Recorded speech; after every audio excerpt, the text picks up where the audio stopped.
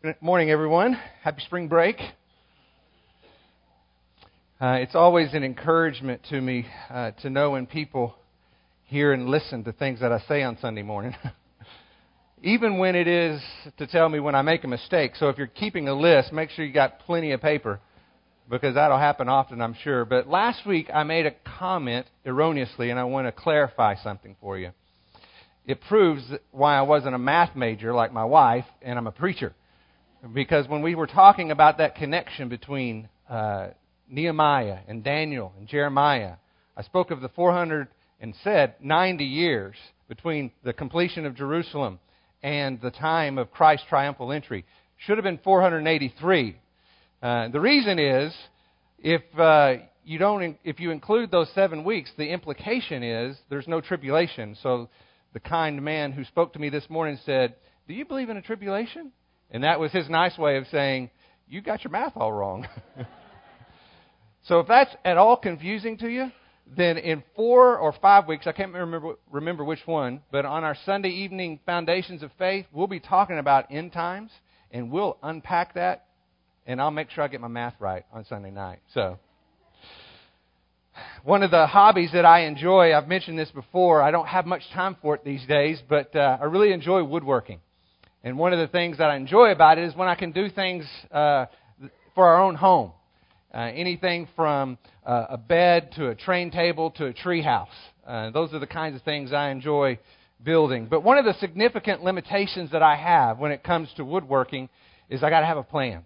I got to know what I'm doing. Even if I have something in my mind, I might see something in a magazine, I've got to draw it out and put measurements and kind of get an order of operation for how I'm going to build it. Because if I try to make it up as I go along, I will inevitably mess it up big time. So I got to have a plan. This podium is an example of that. Somebody said to me this morning, we had some stuff gifted to people over the weekend, and thankfully they didn't take the podium. But one of the things that was true about this podium, when we were looking to replace the old one, which was basically falling apart, we began to look online. We couldn't find exactly what we were looking for, and everything was way too expensive. So then we thought, well, we'll get an expert like Larry or Bob, and maybe they can build one for us. So we got to thinking about that. We thought, well, they'll need some kind of an idea of what we want to do. And so I thought, well, I'll go on a listserv, a woodworking listserv, and I'll just ask if anybody has any plans or ideas of a podium for a church. And surprisingly, I actually got a response back, only one, and it was from an architect. And he says, well, tell me what you have in mind. So long story short, we talk about what we have in mind. Next thing I know, he sends me architectural drawings of this podium. And when I received those drawings, I thought, well, this is a plan. I can do this. And I'm sure Larry or Bob could have done a much better job, but it was kind of fun to build something for my church home, just like I enjoy building something for my own home. Well, I tell you that story because I believe what we find with Nehemiah is that he is in a very similar place. He had a desire in his heart, but no real plan on how to do it. He knew that the walls of Jerusalem needed to be rebuilt, but that was no small task. Nehemiah needed a plan. And so we learned from our study so far that the first thing he did was that he went to God in prayer. He knew the truth of God's word that says, unless God builds a house, or in this case, a wall, then they who build labor in vain, right?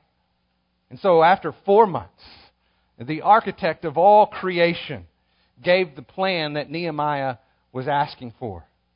And unlike the plans I received, I think that God gave Nehemiah just enough to know what the next right thing to do was.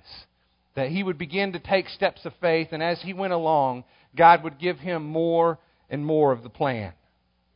And Nehemiah took those steps of faith, trusting in God's covenant promises and in His loyal love, knowing that there was a much bigger plan in place. In fact, what we find in Scripture as we look at the book of Nehemiah is not an account of how Nehemiah successfully led the people to rebuild a wall. Instead, this is a story about how God divinely used a wall to rebuild a people. This is His plan among His people to accomplish His redeeming purpose in the world. And I promise you, God has always been more concerned about the hearts of His people than He is with any building project that might be in store. God has a plan. And His desire is to change our hearts so that He can rebuild our lives to fulfill the beauty and purpose of His design. And that's what we're going to look at together this morning. So before we do, let's go to the Lord in prayer. Father, thank you so much for this church family. And I mean it in all seriousness when I'm so grateful that they listen, that they know the truth of your word, and they make sure that what's being communicated is in alignment with those truths. And I pray, Father, that as we continue this morning, that we would even take that step further and make sure that what we are hearing is not only the truth of your word, but that our lives line up with that truth. That we are fulfilling what you've called us to as your people. Help us to see that very clearly this morning as we go to your word again. We pray this in your name. Amen. When we last left Nehemiah, he had made that at least 2-month journey from Babylon to Jerusalem. We learned that upon his arrival, it was very displeasing to some and probably very confusing to many others. He really gave no explanation as to why he was there, and there was really complete silence for a period of 3 days. And then after that 3 days, that silence was broken when Nehemiah chose to speak publicly for the first time. And that's what we're going to look at this morning. Turn to Nehemiah chapter 2, verse 17. Nehemiah breaks the silence, and listen to what he now says in verse 17. Then I said to them, "You see the bad situation we are in, that Jerusalem is desolate and its gates burned by fire. Come, let us rebuild the wall of Jerusalem, that we may no longer be a reproach." And I told them how the hand of my God had been favorable to me, and about the king's words which he had spoken to me. Then they said, "Let us arise and build." So they put their hands to the good work. Now, the first thing I want us to appreciate is who Nehemiah is talking to. It says in verse 17 that he said to them. Now, the them goes back to verse 16 where he describes who those people are. He says the Jews. That's basically the common people. The priests, the nobles, the officials, and the rest of those who were there. The them really includes everybody. And as you can imagine, after 3 days of silence, a lot of confusion of why this man of great importance kind of comes in with a military entourage, not saying anything, my suspicion is he's probably generated a pretty high degree of interest, right? So that when he finally does decide to speak, he's got a really large crowd. The people have gathered to hear what he has to say. And did you notice the pronouns that he used in verse 17? Look at that again. He says, this is a bad situation that we are in. Come, let us build, so that we are no longer a reproach. Nehemiah identifies himself with the people that he's speaking to. And he doesn't try to minimize the situation that they're in. He says, look, let's be honest. We're in a bad situation. This is not some minor issue that can be resolved with some simple answer. We need to rebuild the wall. And that's a big deal. Now, at this point, if I'm there among that audience that he's speaking to, I'm still a little bit confused and maybe not completely convinced. I mean, of course we need to rebuild the wall. In fact, these are the people who likely initiated that effort already. And you remember what happened. They had all those false accusations brought to them so that a decree was made by the king to stop all the work. And this military entourage came in and basically took over that part of the city. And so you know they're thinking to themselves, of course we want to rebuild the wall. But does this guy understand what we've been through? There's some very strong opponents and a very powerful king who has said that this is not going to be possible. But knowing this reality, notice how Nehemiah points their attention to the only source of their hope. He shares the testimony of what God has done to make a way. Because I want you to notice, look again in verse 18. Nehemiah says next to nothing about the authority that was given to him by the king or the masterful plan that he has in mind. What does he say? He says, the hand of my God has been favorable to me. And so listen closely to what He has done. In other words, we can do this because God has made a way. Nehemiah centers their hope not in his abilities or his authority. He put their hope where it belonged, in God alone. We see that in their response because their immediate reaction is what? Let us arise and build. The people were unified around the power and the promise of their God. And that's exactly where God wants them to be. Now look at what happens next in verse 19. But when Sanballat and the Horonite and Tobiah the Ammonite official and Geshem the Arab heard it, they mocked us and despised us and said, "What is this thing you're doing? Are you rebelling against the king?" So I answered them and said to them, "The God of heaven will give us success. Therefore, we, His servants, will arise and build. But you have no portion, right, or memorial in Jerusalem." No sooner do they get started than here comes the opponents to disrupt their work. Two of these names are familiar. We saw them earlier, I think back in verse 10. Sanballat and Tobiah. Those were the men who were displeased when Nehemiah first made an appearance. And now they've turned that displeasure into an open verbal rebuke. But they're also joined by somebody new. This guy, Geshem, the Arab. We actually know about this guy from an historical perspective. He was a very powerful Arabian king. To put it into perspective, these were not just bullies from the local neighborhood. These were gang leaders, drug lords who could back up what they were saying. And did you notice their threat? They said in verse 19, "What do you think you're doing? Are you rebelling against the king?" Now, I hope, based on what we've been through, those words should sound familiar. Are you rebelling against the king? Does that ring a bell to you?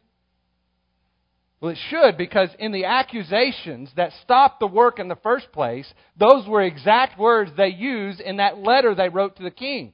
These people are rebuilding the wall because they intend to rebel against you as the king. They're basically saying to those people who have now been inspired to take up and build, they're saying, "Don't you guys remember what we did to you the first time? Do you think we're just going to sit here and watch you start trying to build again without doing something about it?" The opponents are reminding the Jews of their past failures in order to take away their future hope.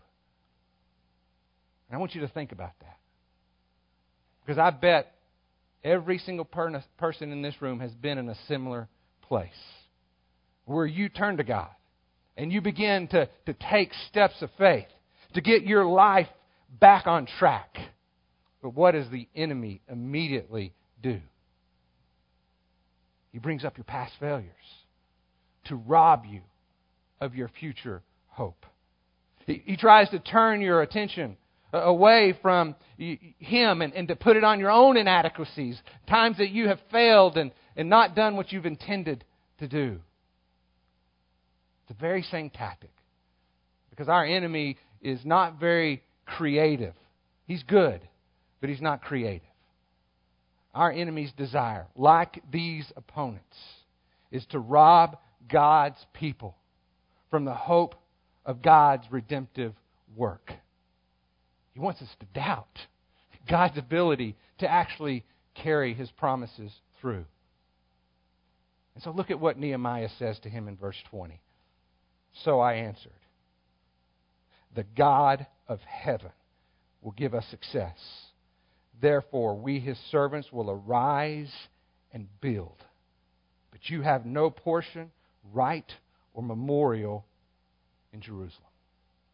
And notice again that Nehemiah says absolutely nothing about who he is as the cupbearer, really second in command to the king.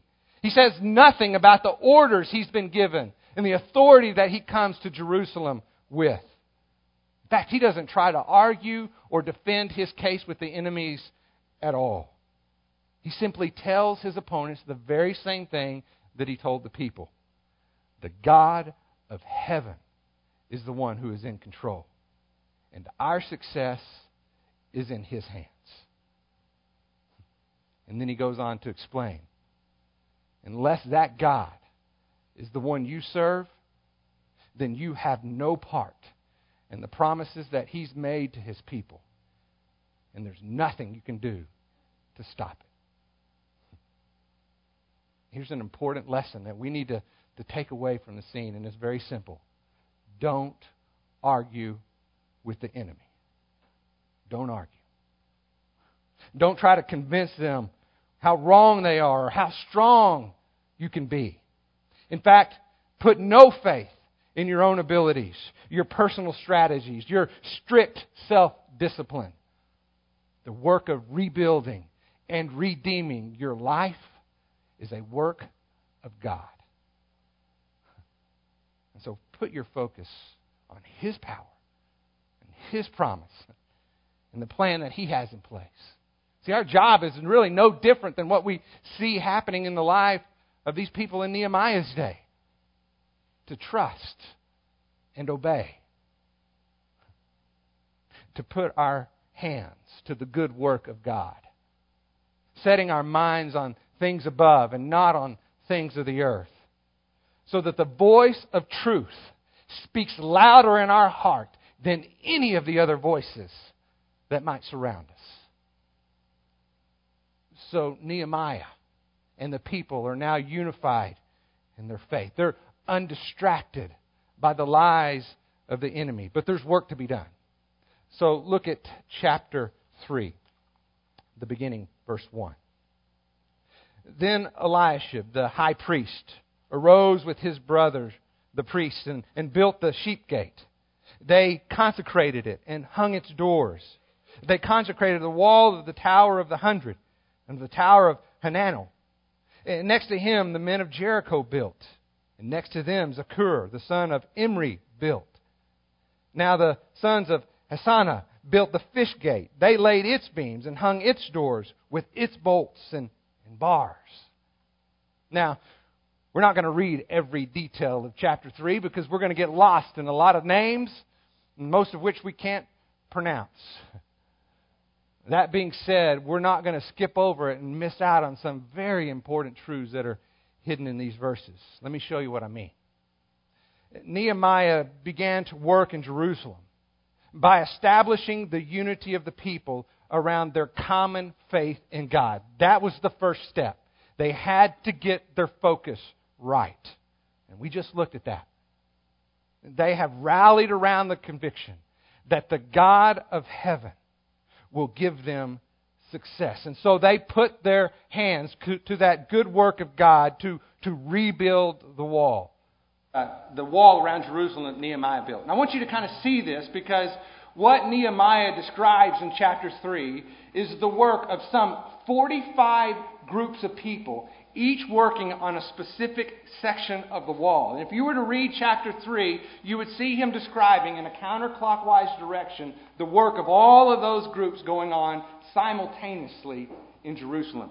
The top part up here on the right, you probably can't read it, but there is the sheep gate at the very top. And that's where the temple is located, towards that north side of Jerusalem. So as you go around, that's what Nehemiah is describing. Starting in verse 1, he begins with a man by the name of Eliashib. Now this is an important man because he's the high priest. Okay? And he is being joined by his family members, other priests. And they are building the sheep gate. Now why is that important? What are the priests responsible for in Jerusalem? The sacrifices. Where are those sacrifices brought into the city? The sheep gate. So those men are working on an area of the wall of which is of particular interest to them. And as you work your way around the wall, you'll see the very same pattern happening over and over again. For example, look at verse 8. Verse 8 says, "Next to him, Uzziel, the son of Hariah, of the goldsmiths, made repairs. And next to him, Hananiah, one of the perfumers, made repairs. And they restored Jerusalem as far as the broad wall." What Nehemiah is describing here is the western part of the wall. This would have been the part of the wall right next to the market center of the city. So what do you see there? You see the goldsmiths and the perfumers. Those are the merchants and businessmen of the city. They're working on that section of the wall that's of particular interest to them. Now look at verse 9. It says, "Next to them, Rephaiah, the son of Hur, the official of the half of district of Jerusalem, made repairs. Next to them, Jediah, the son of Haramath, made repairs opposite his house. And next to him, Hattush, the son of Hashabnah, made repairs." So here you have the description in the first part of those verses about some leaders and some officials. Maybe they're involved in the work because of Nehemiah's example, because nobody in that time would have been more powerful than Nehemiah. But he's in there getting his hands dirty just like everybody else. Remember, he said, "Let us rebuild the wall." He's right in there doing the work with everybody else. And I believe that's why these leaders and officials are following his example. Did you notice the description in verse 10? Jediah is a man that we don't really know a whole lot about, but what we do know is that he's building on the section of the wall opposite his house. Now think about that. If the wall's primary function is to be a protection, a barrier between you and the enemy, how hard are you going to work on that section of the wall if it's opposite your house? Pretty hard, right? You're going to make sure that that is built well and strong, because you have a vested interest for both you and your family. The point is, these assignments are not accidents. These are a strategic part of God's plan. Let me give you just a couple of more examples. Look down at verse 13. It says, "Hanun and the inhabitants of Zanoah repaired the valley gate. They built it and hung its doors with its bolts and its bars and 1,000 cubits of the wall to the refuse gate. And Malchiah, the son of Rechab, the official of the district of Beth Hasharon, repaired the refuse gate. He built it and hung its doors, the doors with its bolts and bars." Then in verse 15, Shalom, the son of Kalazah, the official of the district of Mizpah, repaired the fountain gate. He built it, covered it, hung its doors with its bolts and its bars, and the wall of the pool of Shelah at the king's garden, as far as the steps that descend from the city of David. Notice that the people who are working on this section of the wall, they're listed as being from certain cities, aren't they? Those cities are some 8 miles away from Jerusalem. So this section of the wall is essentially being built by outsiders. We have no real indication as to why they might be involved, other than the fact that they see a tremendous work of God taking place. I mean, just picture what's happening here. 45 groups of people surrounding each section of the wall, all building simultaneously. I mean, don't you think that would have been quite a sight to see? And so God is doing an amazing work among His people. And that kind of testimony is very attractive, even to outsiders who now want to be a part of that work. Let me give you one more. Look at verse 20. After him, Baruch, the son of Sabai, zealously repaired another section from the angle to the doorway of the house of Eliashib, the high priest. Baruch must have been a pretty special guy. As far as I can tell, he's the only one listed that has a character trait associated with him. He zealously worked on that section of the wall, but you notice that this is his second section of the wall. He finished the one he was originally working on, and he's coming over to do another section of the wall as well. And Nehemiah notices that and makes a point to put it in his account. Now, I sure hope that you're getting a picture of what's happening here in Jerusalem. Keep in mind, 3 days ago,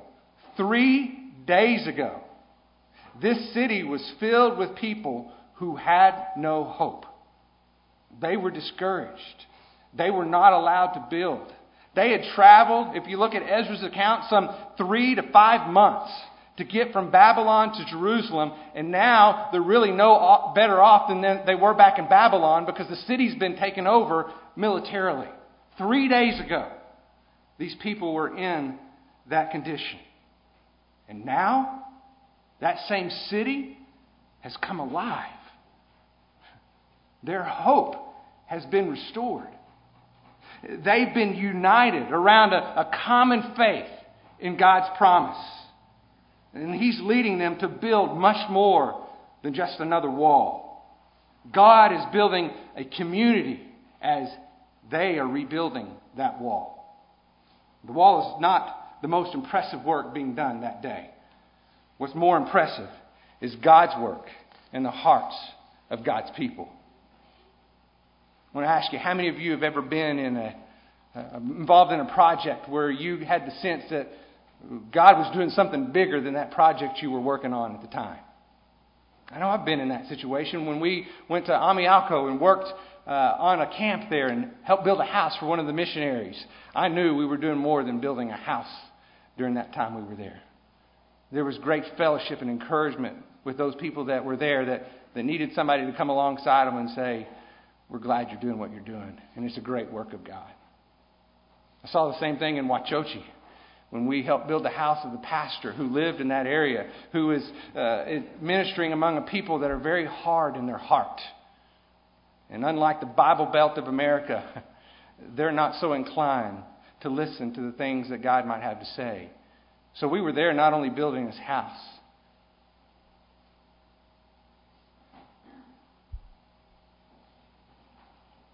we were seeing God work in his heart. But I've seen the same thing here in Lubbock, Texas. If you have been to the soup kitchen, you know that there's more going on than cooking food in that place. God is always at work and building in the hearts of his people. Even when we built that little silly pergola out there, the time that we had together to build something simple like that for our church family, we were building more than a pergola. We were building community. We were building our hearts. Joining together to do God's work always builds bonds among God's people. Serving together always builds community. That's why it's so important. God definitely ordained the rebuilding of Jerusalem's wall, but he designed the work very strategically so that it would knit the hearts of his people together in the process.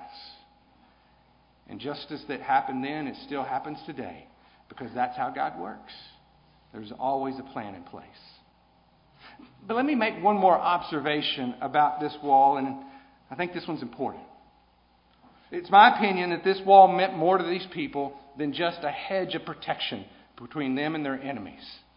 Let me remind you that there's a spiritual revival going on among God's people. Remember, when Ezra arrived, he found the remnant that was there, that first group who traveled to Babylon, that they had slipped into some very serious moral and spiritual decay. Oh, sure, they continued to do some of the religious practices of the Jews, but they had made the decision to compromise their faith by accepting the pagan rituals of the nations that surrounded them. They may have affirmed their faith in God, but right alongside of that is their willingness to participate in the worship of idols that surrounded them. They were wrapped up in the ways of the world. But when Ezra began to teach God's Word, they began to see the error of their ways. God's truth revealed the sin in their heart. And so they repented before the Lord and committed themselves to be a people set apart for God, for His holy purposes and plans. In fact, I want you to look at that with me. Look at Ezra chapter 10. Ezra's the book right before. So Ezra chapter 10, verse 10. This is a little snapshot of what's going on within the revival of God's people. Listen to what it says in verse 10. Then Ezra the priest stood up and said to them, "You have been unfaithful and have married foreign wives wives adding to the guilt of Israel." Let me explain here that it's more than just marrying foreign wives. They were accepting and adopting all the rituals, the pagan worship that came along with that. So he says in verse 11, "Now therefore make confession to the Lord God of your fathers, and do His will, and separate yourselves from the peoples of the land and from the foreign wives." Then all the assembly answered and said with a loud voice, "That's right. As you have said, so it is our duty to do."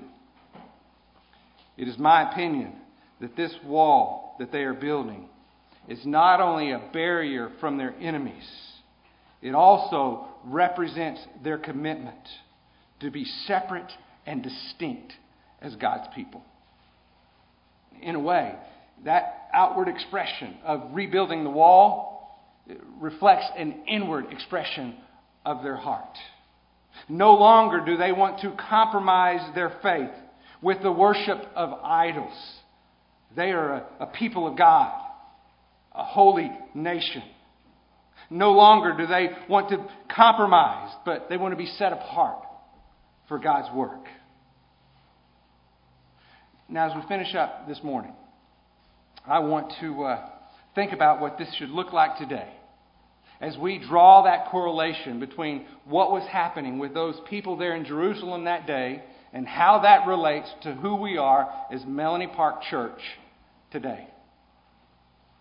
Here's what we have in common. The Israelites, we are like the Israelites in this way. We too are guilty of sin.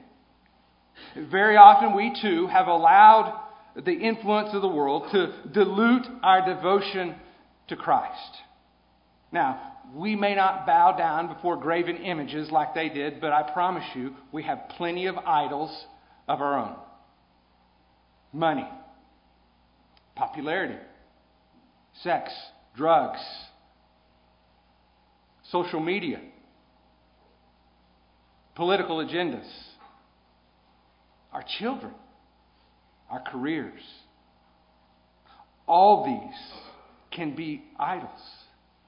Because anything, whether noble or vile, that is elevated to a passion greater than our love for God, that is an idol. Anytime we trust in people or possessions or positions to do for us what only God can do, that's idolatry. It's like Augustine once said, idolatry is worshiping anything that ought to be used or using anything that ought to be worshipped. We, like the Israelites, are broken people.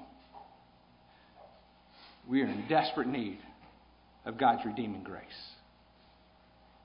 with the heart of Ezra, we too must allow God's Word to reveal our sin and reveal to us the promises that God has made for people who are repentant before Him.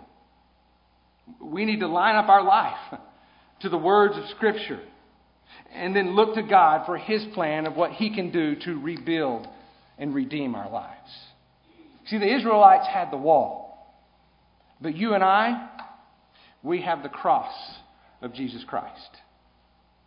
Christ's sacrifice for our sins is our only hope. We cannot build a wall big enough to separate us from the power of sin's control. Jesus Christ is the only name under heaven given unto men by which we can be saved.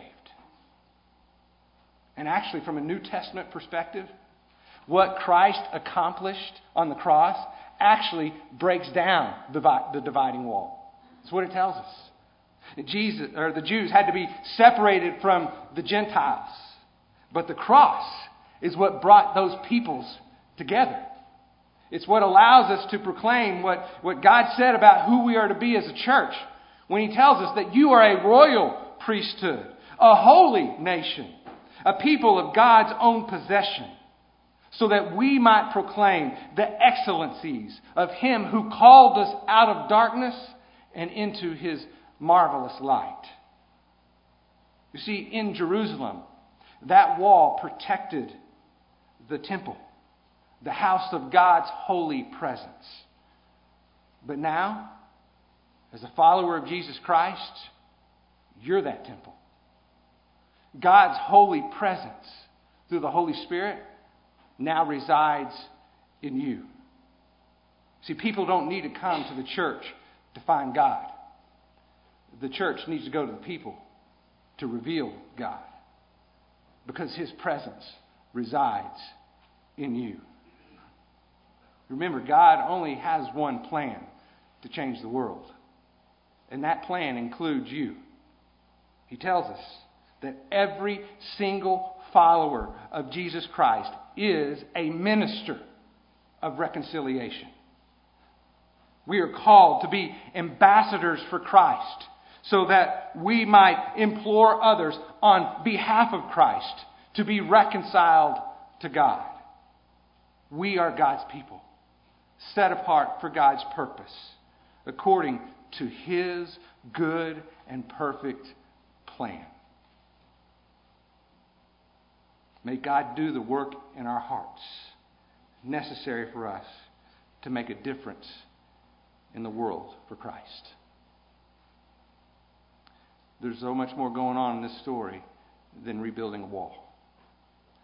There's so much going on in this church than singing songs. There's a work of God in the hearts of God's people. And when we trust and obey, we are a part of His grand plan of redemption. And my prayer is that we would be like those in Nehemiah's day, knowing that we are called to put our hands to the good work of God, to speak of that redemption made known to the world through the person and work of Jesus Christ. Go do the work of God. Let's pray.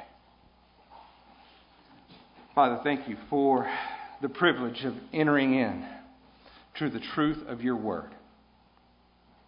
To not be separated from some historical event and be impressed by all the things that happened and assume that that was something that God did in the past that no longer exists today. Instead, Father, help us see that what you were doing then, you were doing right now. What you were rebuilding in the hearts of your people then, you are restoring in the hearts of your people now. Help us to see and believe that when you are for us, then no one is against us. No one can overcome your purpose and plan in our lives. Protect us from the lies of the enemy that reminds us of our past failures, because we all have them. And somehow be convinced that those failures take away our future hope, because they do not. Your mercies are new every morning. Great is your faithfulness.